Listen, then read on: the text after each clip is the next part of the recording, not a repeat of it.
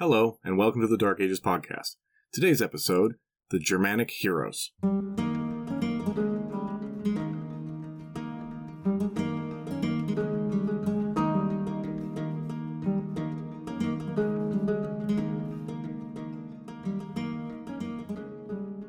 Somewhere, back in the various taglines and summaries that are attached to this show, I said something about myths and legends.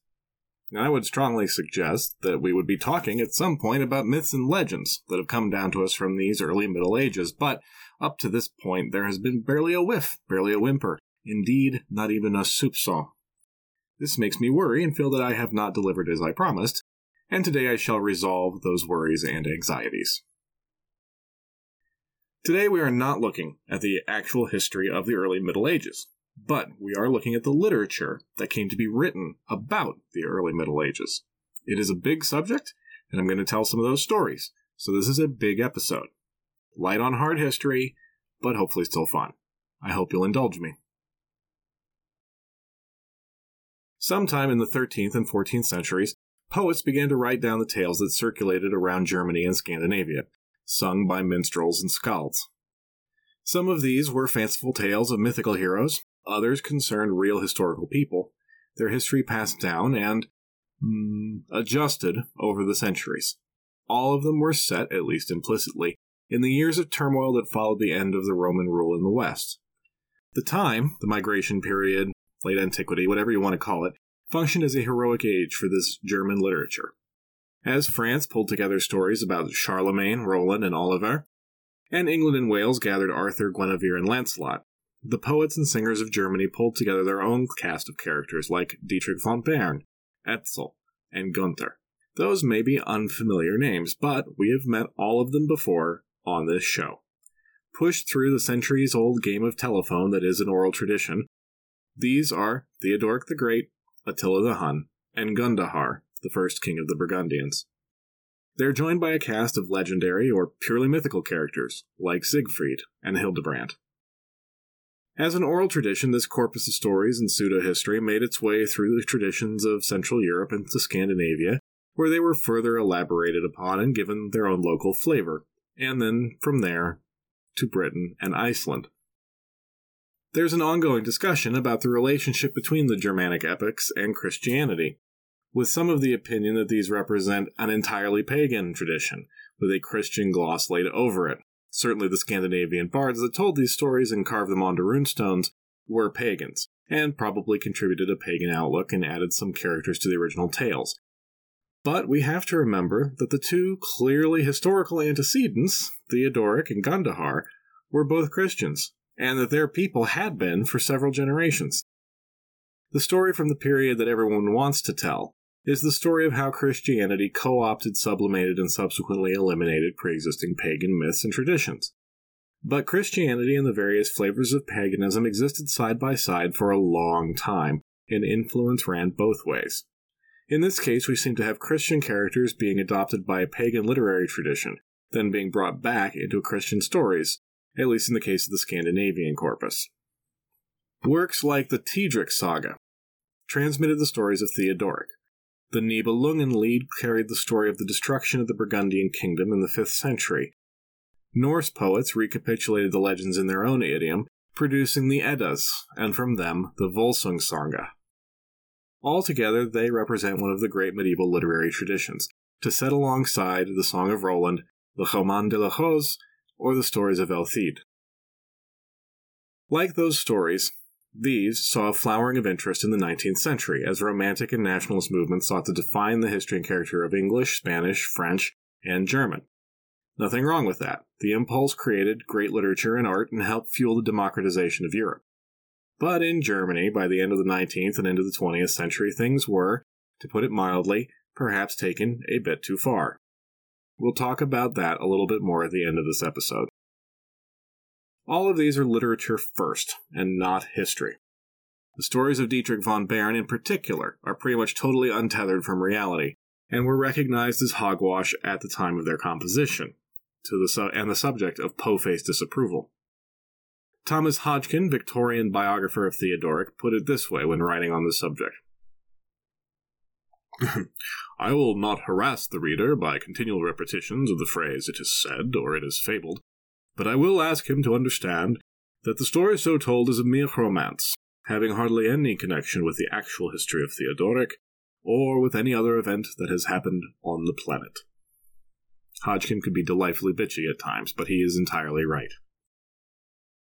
Some of them may carry a trace of their real-life inspiration, or at least provide a glimpse of the worldview of the time from which they spring. Maybe, perhaps. I'm not going to spend too much time pointing out the political and cultural mindset of the stories. I think they speak for themselves pretty clearly. I will start with a story of Dietrich von Bern from the Dietrich Saga, written sometime in the 13th or early 14th century, either in Iceland or in Norway. Legend tells of a powerful king that rules from Verona. He's a mighty warrior, the enemy of giants and of wild men. By the treachery of his evil uncle, the king is forced out of his kingdom and must flee into exile at the court of Attila the Hun, where he plots to recover his kingdom and take his revenge. Now, does that sound like anyone we know? No, of course it doesn't. But we spent the last 8 blessed episodes with him. It's Theodoric the Great, as he appears in the Germanic legend, under the name Dietrich von Bern. Bern being the Germanization of Verona. Dietrich appears in both continental German and Scandinavian sources, sometimes as a protagonist, sometimes as a supporting character. Now this is the story of how Dietrich acquired his helmet and his sword. My source in this case is the aforementioned Thomas Hodgkin's 1891 Theodoric the Goth, Barbarian Champion of Civilization. I have abridged and selected for time and interest, obviously, and put my own style on the thing, as I have for all 3 of the stories that I've included in this episode.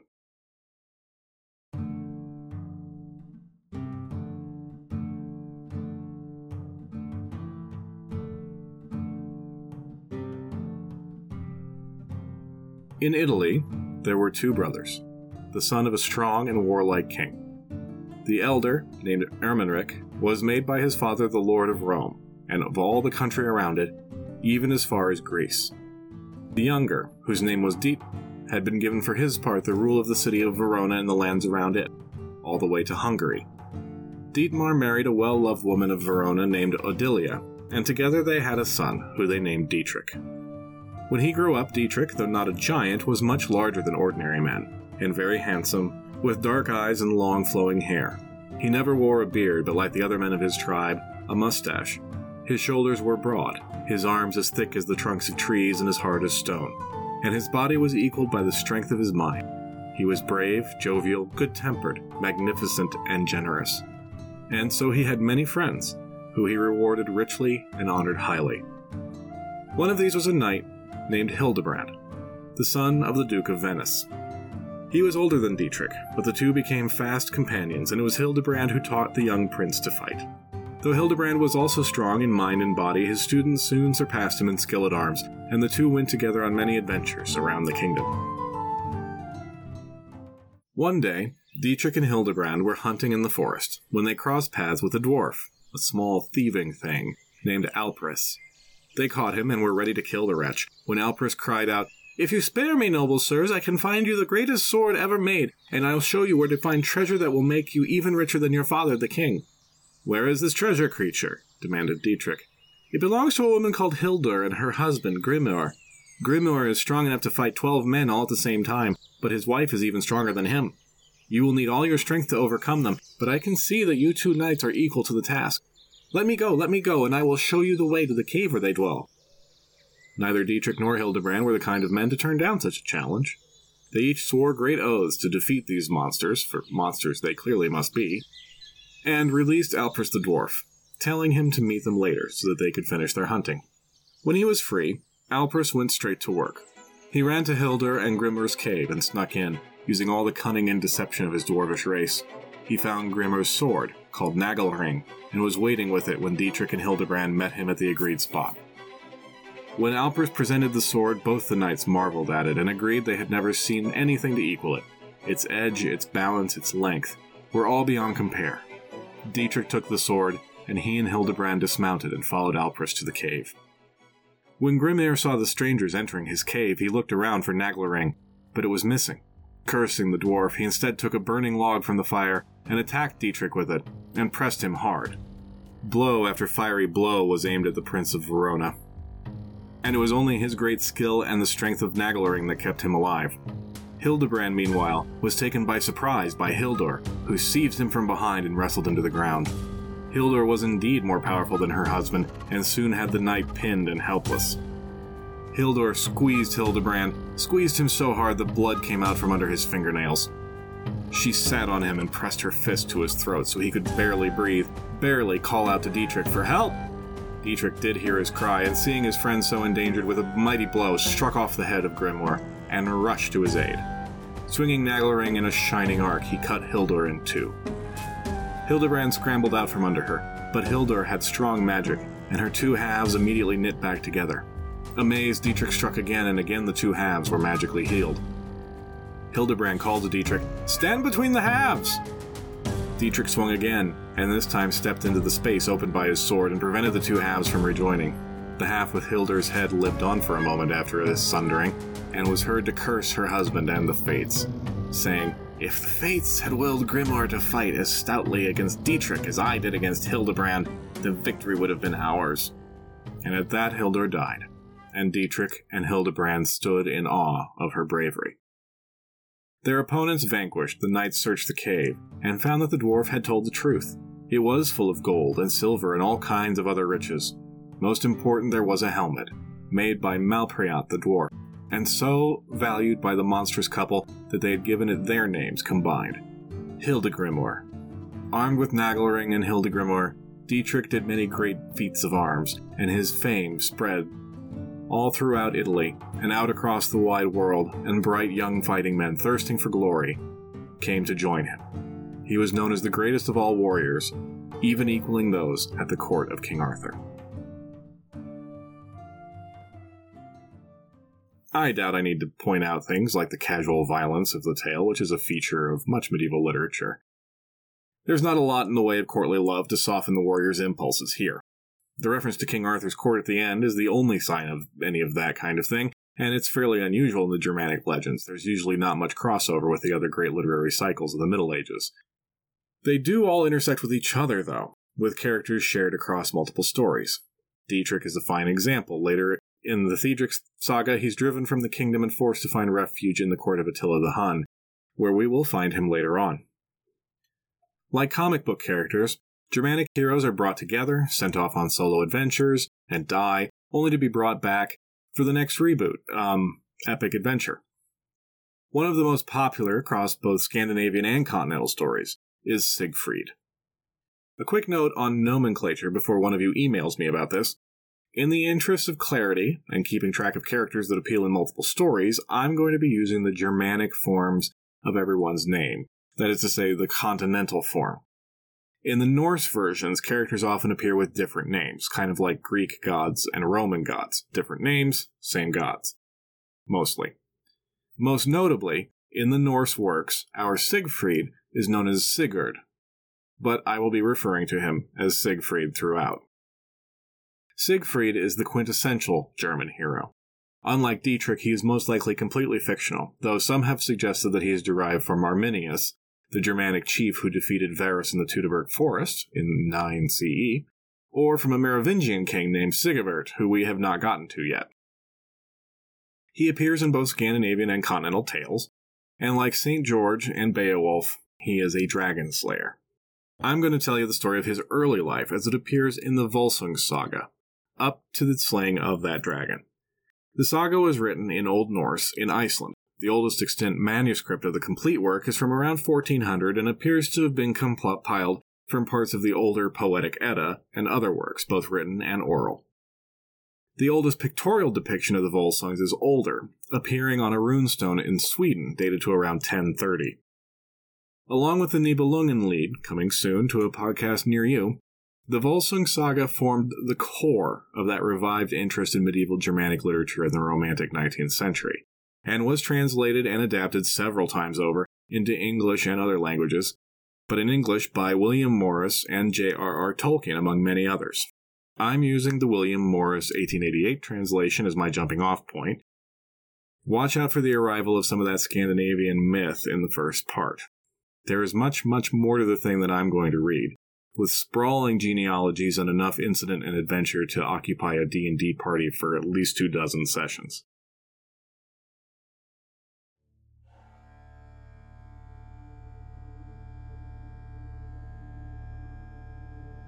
There was a mighty warrior named Sigmund, son of Volsung. He loved and married a woman named Hjordis. But another, Lingi, son of Hunding, had also desired Hjordis, and he and his brothers attacked them, and Sigmund was killed by his rival, though Lingi did not win the prize of Hjordis. All the house of Volsung were killed, except for Hjordis, who was pregnant, and fled to safety in the house of King Hjálprik, where she gave birth to a son named Siegfried. Siegfried grew up tall and fair, strong and generous. Hjálprik honored him with his own generosity, and raised him well in the manners of his country. Among those who shared in the raising of Siegfried was the king's smith, a man named Regin. When Siegfried was a young man, he set off into the forest to find for himself a horse from among the king's herd. While in those woods, he crossed paths with Odin himself, disguised as a wanderer. Impressed by the young prince, Odin gave him a horse, named Grani, the greatest horse in the mortal realm. When he saw the animal, Regin knew that this boy would be able to meet any challenge that came before him. He had always known Siegfried was exceptional, and now with Grani he would be unstoppable, as long as he remained wise and brave. So to challenge Siegfried, he told him a story. Regin had 2 brothers, Ottar and Fafnir. Ottar had the gift of shape-shifting, and often swam in the river in the form of an otter. Fafnir was large, brave, and strong. Regin himself a skilled ironworker. One unlucky day, the gods Odin, Loki, and Hörnr were fishing, and they caught Ottar in his animal form, and skinned him and ate him. Ottar's father was outraged, but obviously could not start a blood feud with the gods. Instead, he demanded that in compensation the otter's skin should be filled with gold and given to him. The gods agreed, and Loki went to the dwarf Andvari, stole enough gold to pay the debt, and delivered it to the grieving father. But Loki, being Loki, included in the payment the seed of disaster. He set a curse on one of the rings in the treasure, and any who owned that ring would die before his time. It did not take long for the poison seed to sprout. Fafnir, who had always been bad-tempered and prone to take offense, killed his father and hid his body. He stole the gold and fled with it to the wilderness, and Regin was left an orphan, having lost his father, his brother, and now not even his inheritance as compensation. He took his skills to the king and served him as his smith, and was there given the task of Siegfried's upbringing. Meanwhile, Fafnir brooded over the stolen treasure. He didn't spend it, as he could not bear to part with it, and his obsession and his guilt twisted his body until he became a great wingless dragon, a worm, who guarded his hoard and poisoned the very ground around him with his hatred.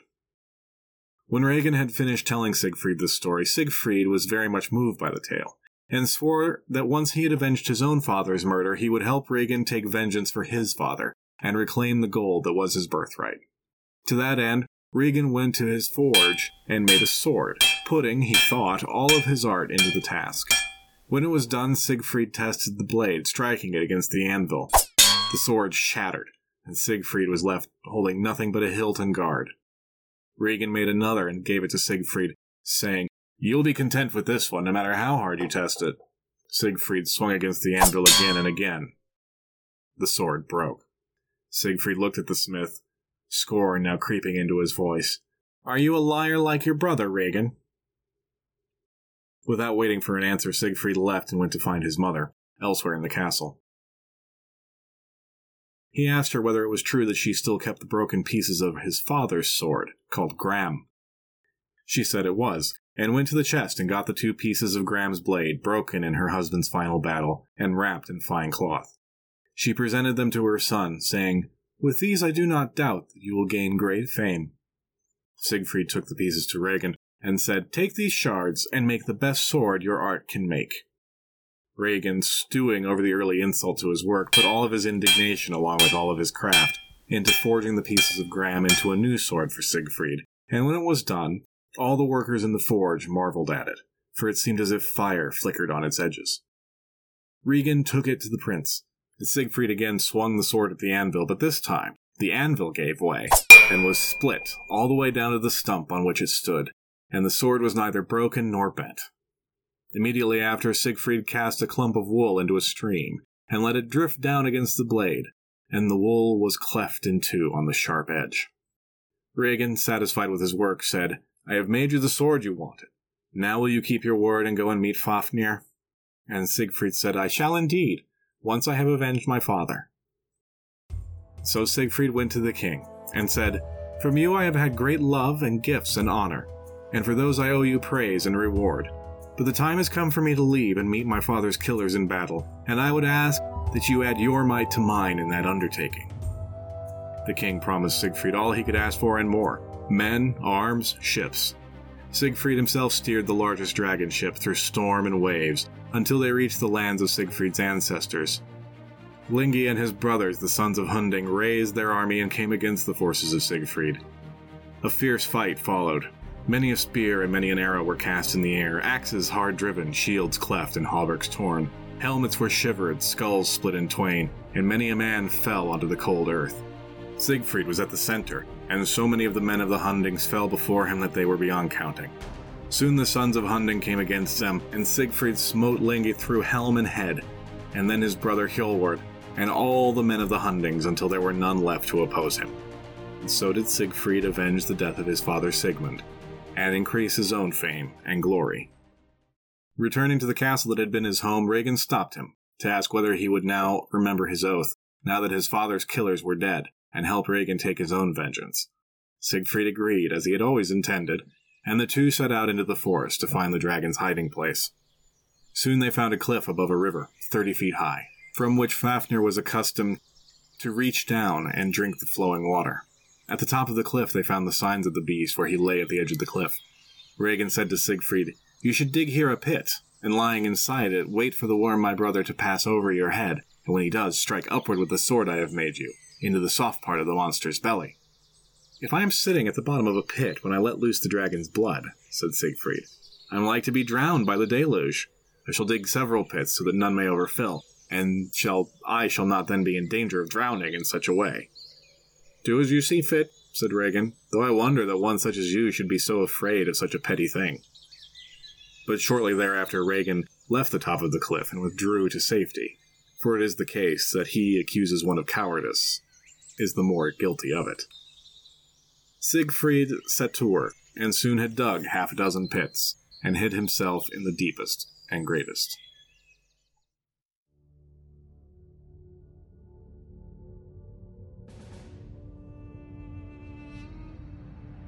Soon all the forest round went silent, and Siegfried knew that Fafnir approached. The great beast dragged itself toward the cliff top. His breath was poison, and his glance struck men dumb with dread. Siegfried waited, Gram in his hand. As was his habit, Fafnir laid his body down along the cliff, and so covered the pits that Siegfried had dug. Upward thrust Gram, driven by the might of Siegfried's arm into the soft flesh beneath the dragon's arm, so hard that sword, wrist, and arm disappeared into the great body up to the hero's shoulder, and when he withdrew, great gouts of blood indeed poured forth as he had predicted. It had a wondrous effect. Every part of Siegfried's skin that the blood touched was changed, became hard as horn, and no blade thereafter would pierce it. Fafnir writhed and thrashed and splintered trees and split stones all around his death throes. Knowing the wound was mortal, he demanded to know who it was that had killed him. Siegfried answered, "No one living is my kin. I have neither father nor mother, and have come here all alone." He answered thus, fearing that, knowing his true name, the worm might curse him with his dying breath. "If you have neither father or mother, in what wondrous way were you born? Though I lie here dying, I know truly that you lie to me." Siegfried relented. "My name is Siegfried, son of Sigmund." "And who has made you do this deed, Siegfried, son of Sigmund?" "My own heart urged me to the deed, aided by the strength of my arm and the edge of this blade, which you now know well." "You lie again. I know that you have grown up among my own kin, a bondsman taken in battle. The real marvel is that you have had the heart to take up arms against me, as few bondsmen have such courage. You throw in my teeth that I have no kin, and bondsman maybe I have been, but never have I been shackled. God knows you have found me free enough today. Fafnir sighed. You hear my words with anger, but take heed. The gold that has been mine shall be your bane as well. Take my counsel, Siegfried, son of Sigmund, and never again ride in ships, for if you chance to cross the seas, you will surely be drowned. I know in truth that it was Regin, my brother, who has brought about my death, and it gladdens my heart to know that he will bring about your death as well, as is his will. Take heed. Ride away from here, with all haste. In my lair you will find gold enough to live all the days of your life, but I say again, it shall be the bane of your life, and the bane of anyone after who owes it. I would take your advice, said Siegfried, if I thought by doing so I could live forever. But death comes to every man, and it seems to me better to have gold than to not have it. Go now, Fafnir. Die, and may hell take thee. And so Fafnir died. Regin reappeared, and came to Siegfried, and said, Hail, conqueror! You have done a deed that will stand in renown as long as the world is. But after gazing upon the corpse for a while, he said quietly and heavily, My own brother you have slain, and I can hardly be called blameless of the deed. Siegfried cleaned Gram and said to Regin, I strove with this beast by my own might, while you hid in a bush alone. How would you have fared if I had not forged the sharp sword of yours? Without it, neither you nor any other man could have prevailed against Fafnir. Stout heart is better than a sharp sword when foes meet. Regin shook his head and said again heavily, My own brother you have killed, and I can hardly be called blameless of the deed. Regin bent down and brought a bit of Fafnir's blood to his mouth, and then said, Grant me a boon. Cut out the beast's heart, and roast it on a fire and give it to me to eat. Siegfried did, built a fire, and spitted the dragon's heart on a rod.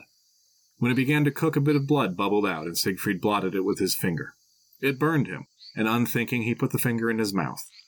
As soon as the dragon's blood touched his tongue, the speech of all the birds was made as clear to him as his own mother tongue. He heard the woodpeckers in the brush beside him, chattering and saying, There you sit, Siegfried, roasting that heart for another when you should eat it yourself. Another answered, And there sits Regin, planning to betray the one who trusts him. A third, Let him strike off his head then, and be the only lord of the gold. And a fourth, A wise man would do so. That would be the wisest course. Not so wise to leave alive one whose brother he's already killed. Siegfried heeded the counsel of the birds and said to himself, Never shall Regin be Siegfried's bane. These two brothers shall travel the same road. And he turned, drew Gram from its sheath, and struck off Regin's head. He then ate some of Fafnir's heart, and kept the remainder, and rode off to find the treasure. He found the dragon's lair open, and fashioned with great doors and columns, though it looked like no more than a cavern on the outside, and inside he found more gold than 2 or even 3 horses could carry. He knew that Grani, his horse, was the finest of all horses, and so loaded all the gold into bags and laid them across Grani's back, and then mounted, and the great steed sped him home as if he carried nothing at all. And the tale of the deed was spread far and wide. Siegfried rides on to further adventures, and that helpfully brings me to the last of the 3 stories that I will tell, the Nibelungenlied. The Nibelungenlied, broadly, tells the story of the destruction of the first Burgundian kingdom by the Huns. If you remember, 436, maybe with, maybe without, the connivance of Aetius. Like all of these tales, it takes grand historical forces and movements and compresses them into much more comprehensible personal factors and motivations. Love, jealousy, pride, ambition. It centers on Kriemhild, sister of King Gunther and princess of the Burgundians, and Siegfried, who in this version is head of a clan called the Nibelungen, and rules in the Low Countries. The Nibelungenlied's form, in Middle High German, in paired couplets with a caesura in the middle, leads scholars to date the poem to around 1200. Its poet is anonymous. It is tenuously connected to the court of the Bishop of Passau, who may have patronized its author, but just about anything specific about its creation is educated guesswork at best. The warrior ethos remains, but now with a smidge of the chivalric romance overlaid on it. Now, often called Germany's national epic, the poem was largely forgotten between the 16th and 18th centuries. It is, of course, the core of Richard Wagner's four-opera cycle, Der Ring des Nibelungen, but ironically, Wagner drew more on the Scandinavian versions of the characters. If you don't think you've heard Der Ring des Nibelungen, I promise you, you have.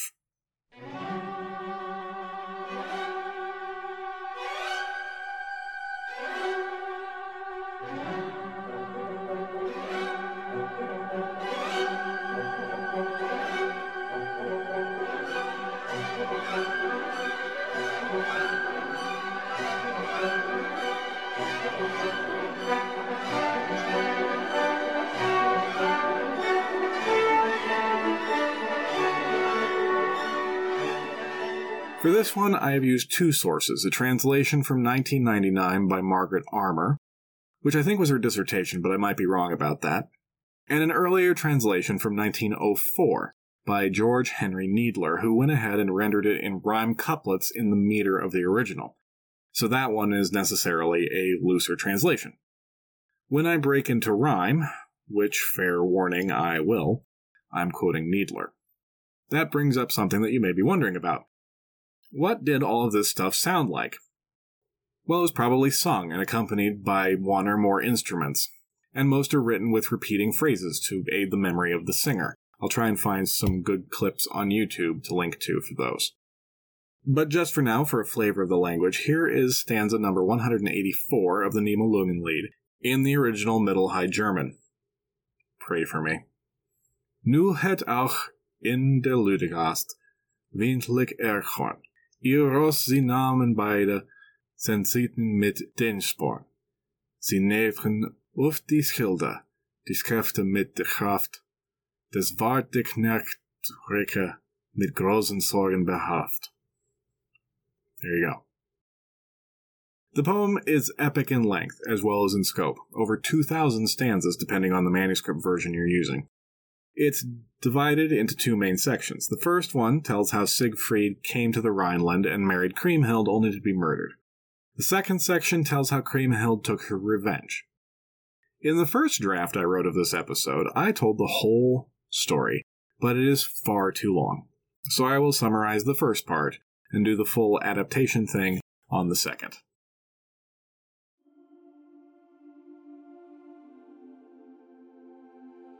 Kriemhild vowed never to marry, and would not be swayed from that vow.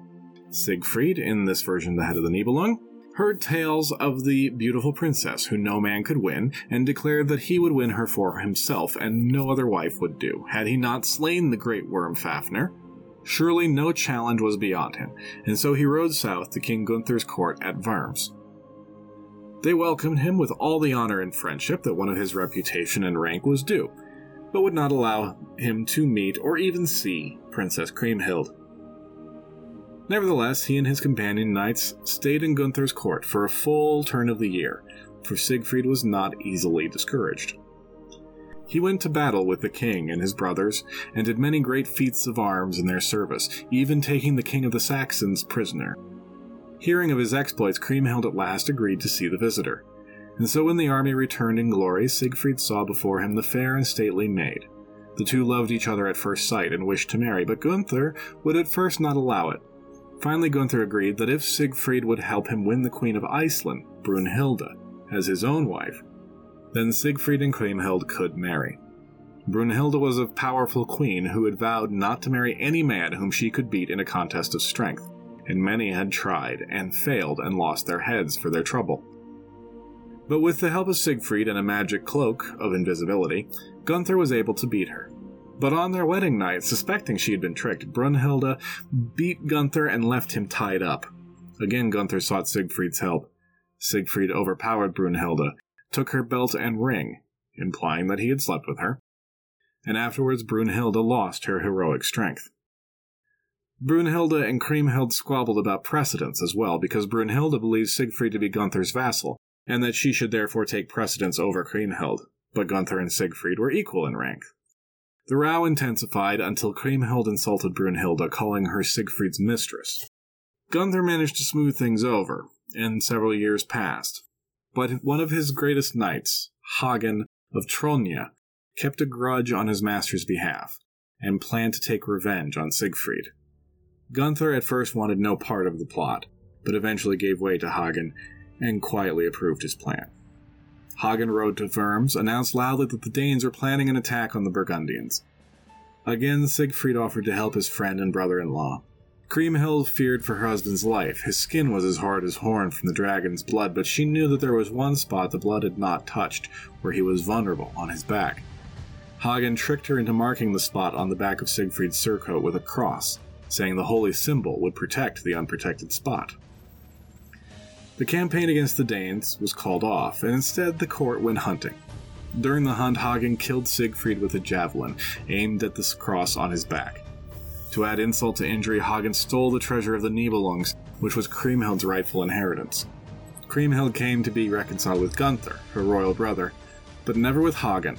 She swore revenge, and many years passed. And here is the story of Kriemhild's revenge. Etzel, the king of the Huns, sought a new wife, and sent his emissaries to the Rhineland to court the widowed Kriemhild. A deal was struck, and Kriemhild rode with great company eastward to meet her new husband. He met her at the Danube, accompanied by 24 great lords that swore him homage, both his own people and the lords of Wallachia, Denmark, and Thuringia. Altogether they celebrated with a tournament and joust before moving on to Vienna. In that city they met another of Etzel's liegemen, a knight called Dietrich von Bern. Told you he'd come back. In Vienna, they were married, Etzel and Kriemhild, and distributed generous gifts to all around, rich beyond the telling.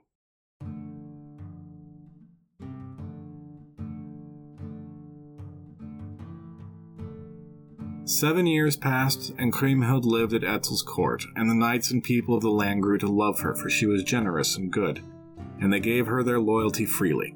To the joy of them all, Kriemhild bore a son, a prince of the Huns, and she insisted he be baptized and named him Ortlieb. But she never forgot the wrong that had been done, and every day pondered how she might take her revenge. When she was assured that Etzel's knights were as true to her as they were to him, Kriemhild beseeched the king to send messengers to her brother's court and invite them to visit them in Hunland. Etzel loved his wife without reservation and had no inkling of her secret desire. He agreed readily and sent messengers to Worms. When they arrived and gave their invitation, Gunther was ready to make the journey, but Hagen was suspicious and said to the king, "The deed we two committed, you are full aware. We shall from her forever have reasons for to fear. For that her sometime husband I slew by my own hand, how dare we ever journey then into Etzel's land?" Gunther suspected nothing, and believed that he and Kriemhild were reconciled. But Hagen persisted in his warning. "Now be thou not deceived," he said. "Say what may the messengers from Hunland, if thither be thy way, at Kriemhild's hand you lose honor and life, for long full avenging is royal Etzel's wife." But Gunther was unmoved, and so he, Hagen, his brothers, and other knights traveled east to Etzel's land. When they drew near, Dietrich, together with his liegeman Hildebrand, rode to greet them. Dietrich warned the Burgundians that Kriemhild still mourned Siegfried and that they had put themselves in grave danger coming to the land of the Huns. But Gunther and Hagen would not be turned back after such a long journey now, and so rode on to Etzel's hall. Along the way many gathered to see the arrival of these knights, especially Hagen, whose fame as Siegfried's killer had spread even to those far lands. When they came to the Hun stronghold, Kriemhild came out to greet them. She kissed her younger brother Giselher, and took him by the hand, but made no sign to Hagen of Tranya. He felt the threat in her indifference, plain as a bare blade. Kriemhild scolded Hagen that he should have the whole treasure of the Nibelungs, yet brought no gift for his hostess. Hagen replied that his arms and armor were too heavy, he could not carry anything more. She tried to convince the knights to give up their weapons before they entered the hall, but they refused, and Dietrich rebuked her for her lack of hospitality. Burning with shame, Kriemhild withdrew, and the Burgundians entered Etzel's stronghold. Kriemhild gathered to her 20 knights, all loyal to her, and bade them be ready, for she planned to accuse Hagen of Siegfried's murder. They all swore to help her in her vengeance, but a minstrel who had heard this plan snuck away and warned Hagen. The Knight of Burgundy was contemptuous and ostentatiously laid his sword upon his knee where he sat in the courtyard. Kriemhild could see that it was Siegfried's sword, and rage fired her still further, though she would not have believed it possible to hate one as much as she hated Hagen.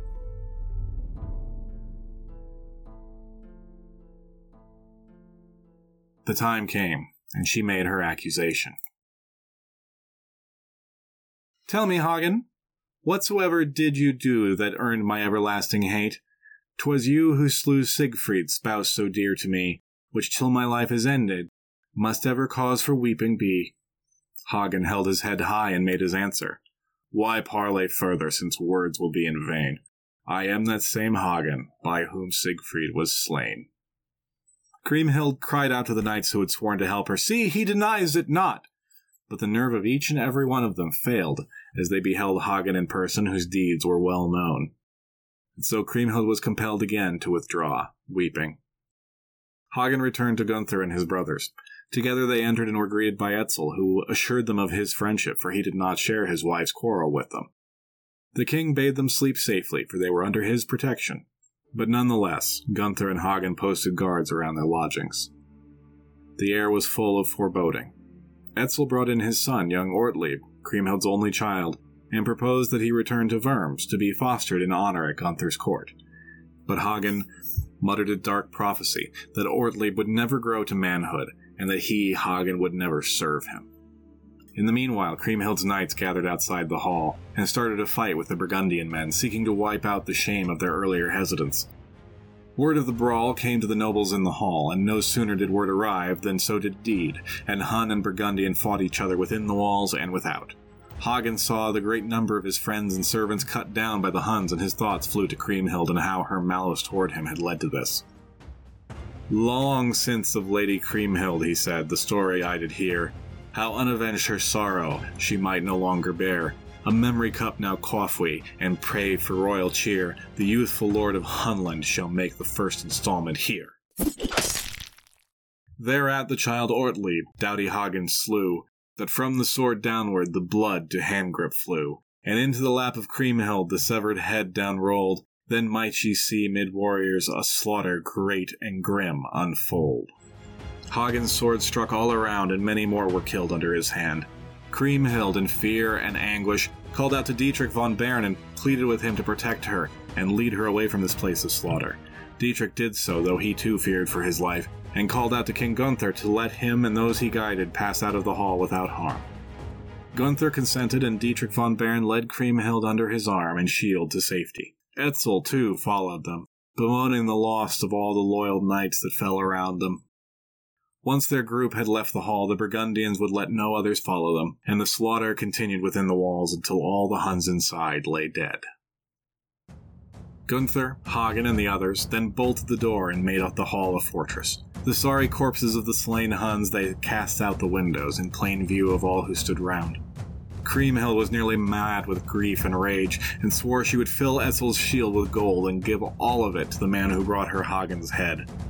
The Huns assailed the hall, to no avail, and many of the great nobles who served Etzel were slain, but they could not get in, and neither could the Burgundians get out. At last the Burgundians called to the king of the Huns to attempt some parley, but Etzel now would not be reconciled to those who had killed his only son in front of him. "Let us at least come out and meet thee in open battle," begged the Burgundians. To that Etzel agreed, and gave orders that the way be made clear for them.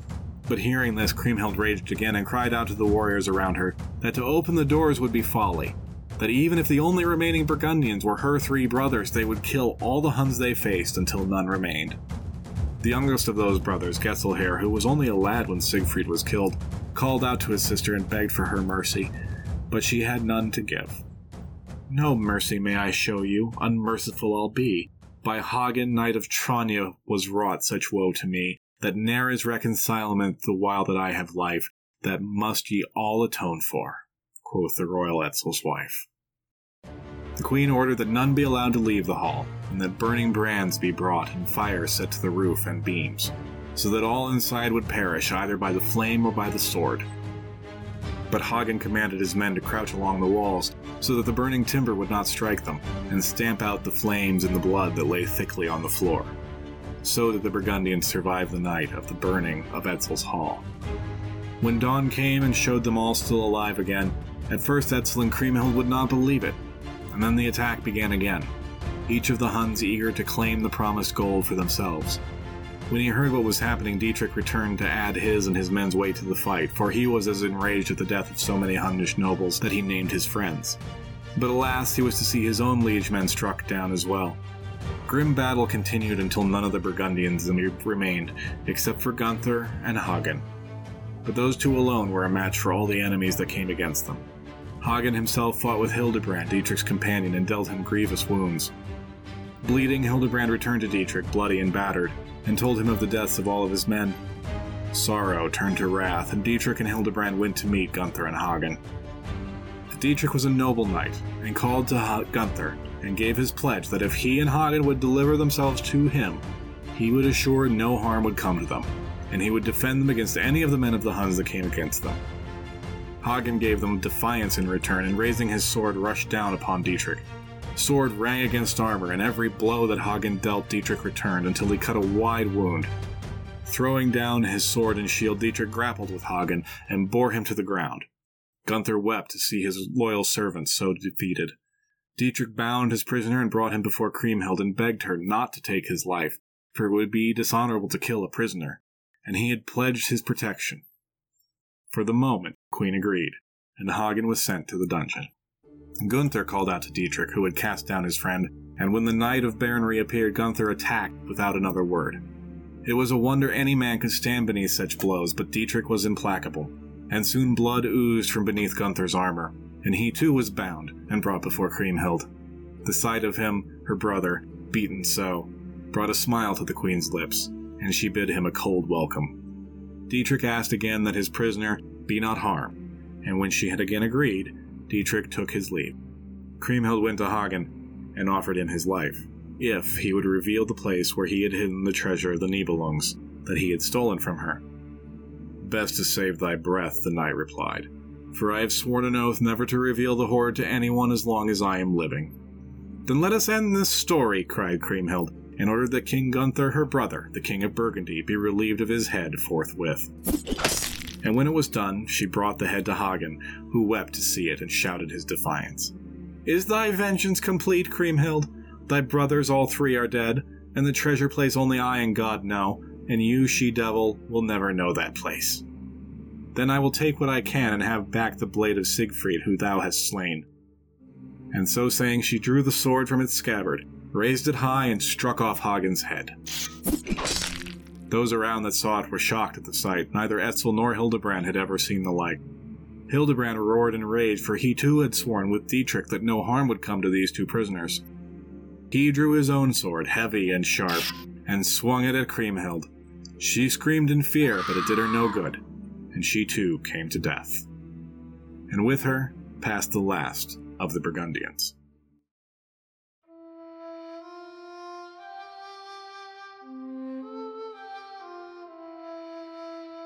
Who late stood high in honor, now in death lay low, and the fate of all the people was weeping and was woe.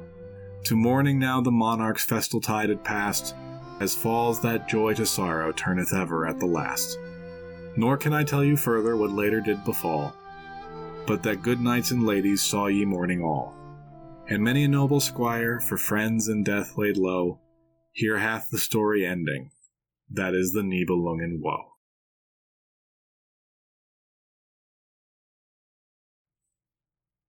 The historical destruction of the Burgundian kingdom, you may remember from last season, happened in 436. Attila, who appears in this poem as Etzel, was not involved, as he would have been too young at the time, and we don't really know the reasons behind the Huns' attack. But here it is all explained in clear, understandable framework of greed, blood feud, and grief. It's a satisfying story, if not a happy or historically accurate one. There are so many other stories, guys, even in just the 3 works I've mentioned. Characters like Wayland the Smith, various other dwarves, gods, giants. I didn't even tell you the story of how Siegfried and Dietrich fought in a rose garden, and that Dietrich was so enraged he began to breathe fire. I didn't even mention Beowulf at all. But alas, tempus fugit, and all of those will have to wait for another day. By the way, if you're going to take one of these on yourself, I would recommend the Volsung saga. The Icelandic poets really had a way with narrative. There's an audio version on LibriVox, but word of warning, the reader put no effort at all into learning how to pronounce anything, so it can be kind of jarring. especially when he keeps saying Goths instead of Goths. If you can handle that kind of thing, check it out. All of these stories have a place also in the more modern history of Germany, beginning in the 18th century, as the so-called German question began to be raised. Was there a single German people? And how would one define them? Early versions pointed to a shared culture and language as the unifying heritage, and the idea of a united Germany began to be mooted about. Napoleon's invasions really kicked into high gear a pan-European drive for nation-states to define themselves and consolidate their identities. The Germanic legends were rediscovered and popularized at the same time that Jacob and William Grimm were collecting German fairy tales. Elias Lönnrot was compiling and regularizing the Kalevala in Finland. And Peter Asbjørnsen published Per Gynt in Norway. The English rediscovered the Anglo-Saxons, and the Scots developed Tartan into a formalized system. The romantic nationalist impulse was strong everywhere, but events conspired to push the German version a little bit, maybe over the top. Continuing conflict with the French led Germanic culture to be defined to a large degree in opposition to French culture. Ancient history was taken as a starting place. The Gauls had been conquered by the Romans, while the Germans never had. And this is where the idea of the Germanic tribes as heroic lovers of freedom arises, along with the tendency to see them as a single cultural entity rather than the hodgepodge or more or less related tribes that they actually were. Unification of Prussia finally gave the crazy quilt of Germanic statelets a center of gravity, until it all came together with the declaration of the German Empire in 1871. I have heard it suggested that because unification came relatively late to Germany, the nationalistic fervor had to be one notch louder and more intense than the other countries. It's not a provable theory, how do you measure something like that? But I think it fits the events on the ground. Great art resulted. Wagner's operas, the most obvious, the Castle Neuschwanstein, which everyone is familiar with, which was built as a romantic realization of that imagined history that Wagner presented. And there are romantic paintings of all of this out the wazoo. Right-wing ideologies began to mine the heroic legends for material, looking to bolster an anti-democratic authoritarian ideal. With rule by the greatest, most powerful members of the tribe, the obvious natural order of things. They saw Siegfried, or Dietrich, always the strongest warrior, and therefore most fit to rule, as intrinsic to German nature, and so used them in propaganda. A racial element crept into the stories too. The treacherous and greedy Hagen began to be presented as swarthy and dark-haired, and contrasted to the always fair Siegfried. It all reached its ultimate expression, obviously, in the Nazi Party. Hitler was a huge fan of Wagner's operas, though ironically his favorite was Parsifal, which is part of the Germanic Grail tradition, rather than the Germanic heroic legend. Meanwhile, it appears that Heinrich Himmler, founder-in-chief of the SS, believed the legends to be real history, but then Himmler was loony. The specter of Nazism put everyone in an awkward position after the war, and the Germanic heroes were, to many, tainted by their association with the regime. In Germany, the Nibelungenlied and others were dropped from the school curriculum. To be honest with you all, I ran out of time to find out whether it had made its way back into German classrooms. German listeners, I know you're out there. Any word on that? I would love to hear. Outside Germany, the influence of the literature remains strong, with the most obvious being the influence on our dear friend Professor Tolkien, who I haven't mentioned for quite a while. Do I need to point out the similarities? Magic Ring, Dragon Horde, Dwarves. I think it goes even deeper than that, actually. If you're familiar with the poetry and songs that appear in the Tolkien Legendarium, their meter often, in my mind, matches that of the Nibelungenlied. I don't know if that's a conscious choice by Tolkien or if he was just so steeped in the lore that he naturally wrote that way. But either way, influence is influence, conscious or not. I think it's perfectly possible to appreciate this body of literature in spite of its associations, and to emulate Professor Tolkien, who wrote of his resentment of that, quote, ruddy little ignoramus Adolf Hitler, ruining, perverting, misapplying, and making forever accursed that noble northern spirit, a supreme contribution to Europe which I have ever loved and tried to present in its true light. End quote. The stories to me are satisfying, different from the Greek epics or Arthurian romances in their nature and content, but no less profound in their presentation of human beings and of their drives and foibles. I hope you've enjoyed this episode. Sorry it ended up being so long. and took so long to put together. I hope you understand now. Next time we'll be back to the actual history and get started on Clovis and the beginning of the Merovingian dynasty. Before I go, many heartfelt and obsequious, though still dignified, thank yous to the folks that have donated at ko-fi.com/darkagespod. To AG, to Dusty. Dusty dry humor is the best humor and much easier to store than the wet kind. Scott, whose generosity is truly humbling, as is Jorge's and Brandon's. Jorge, all I did was answer a question, man, but thank you. There have also been a flurry of lovely comments on Apple Podcasts. Thank you for all of those. And a special shout out to Sask Jimrat from Canada, I assume that's Saskatoon, who was almost embarrassingly effusive on Canadian iTunes. I'm speechless, really. It's enough to make me even refrain from making a crack about Saskatchewan. Thank you all for listening. Until next time, take care.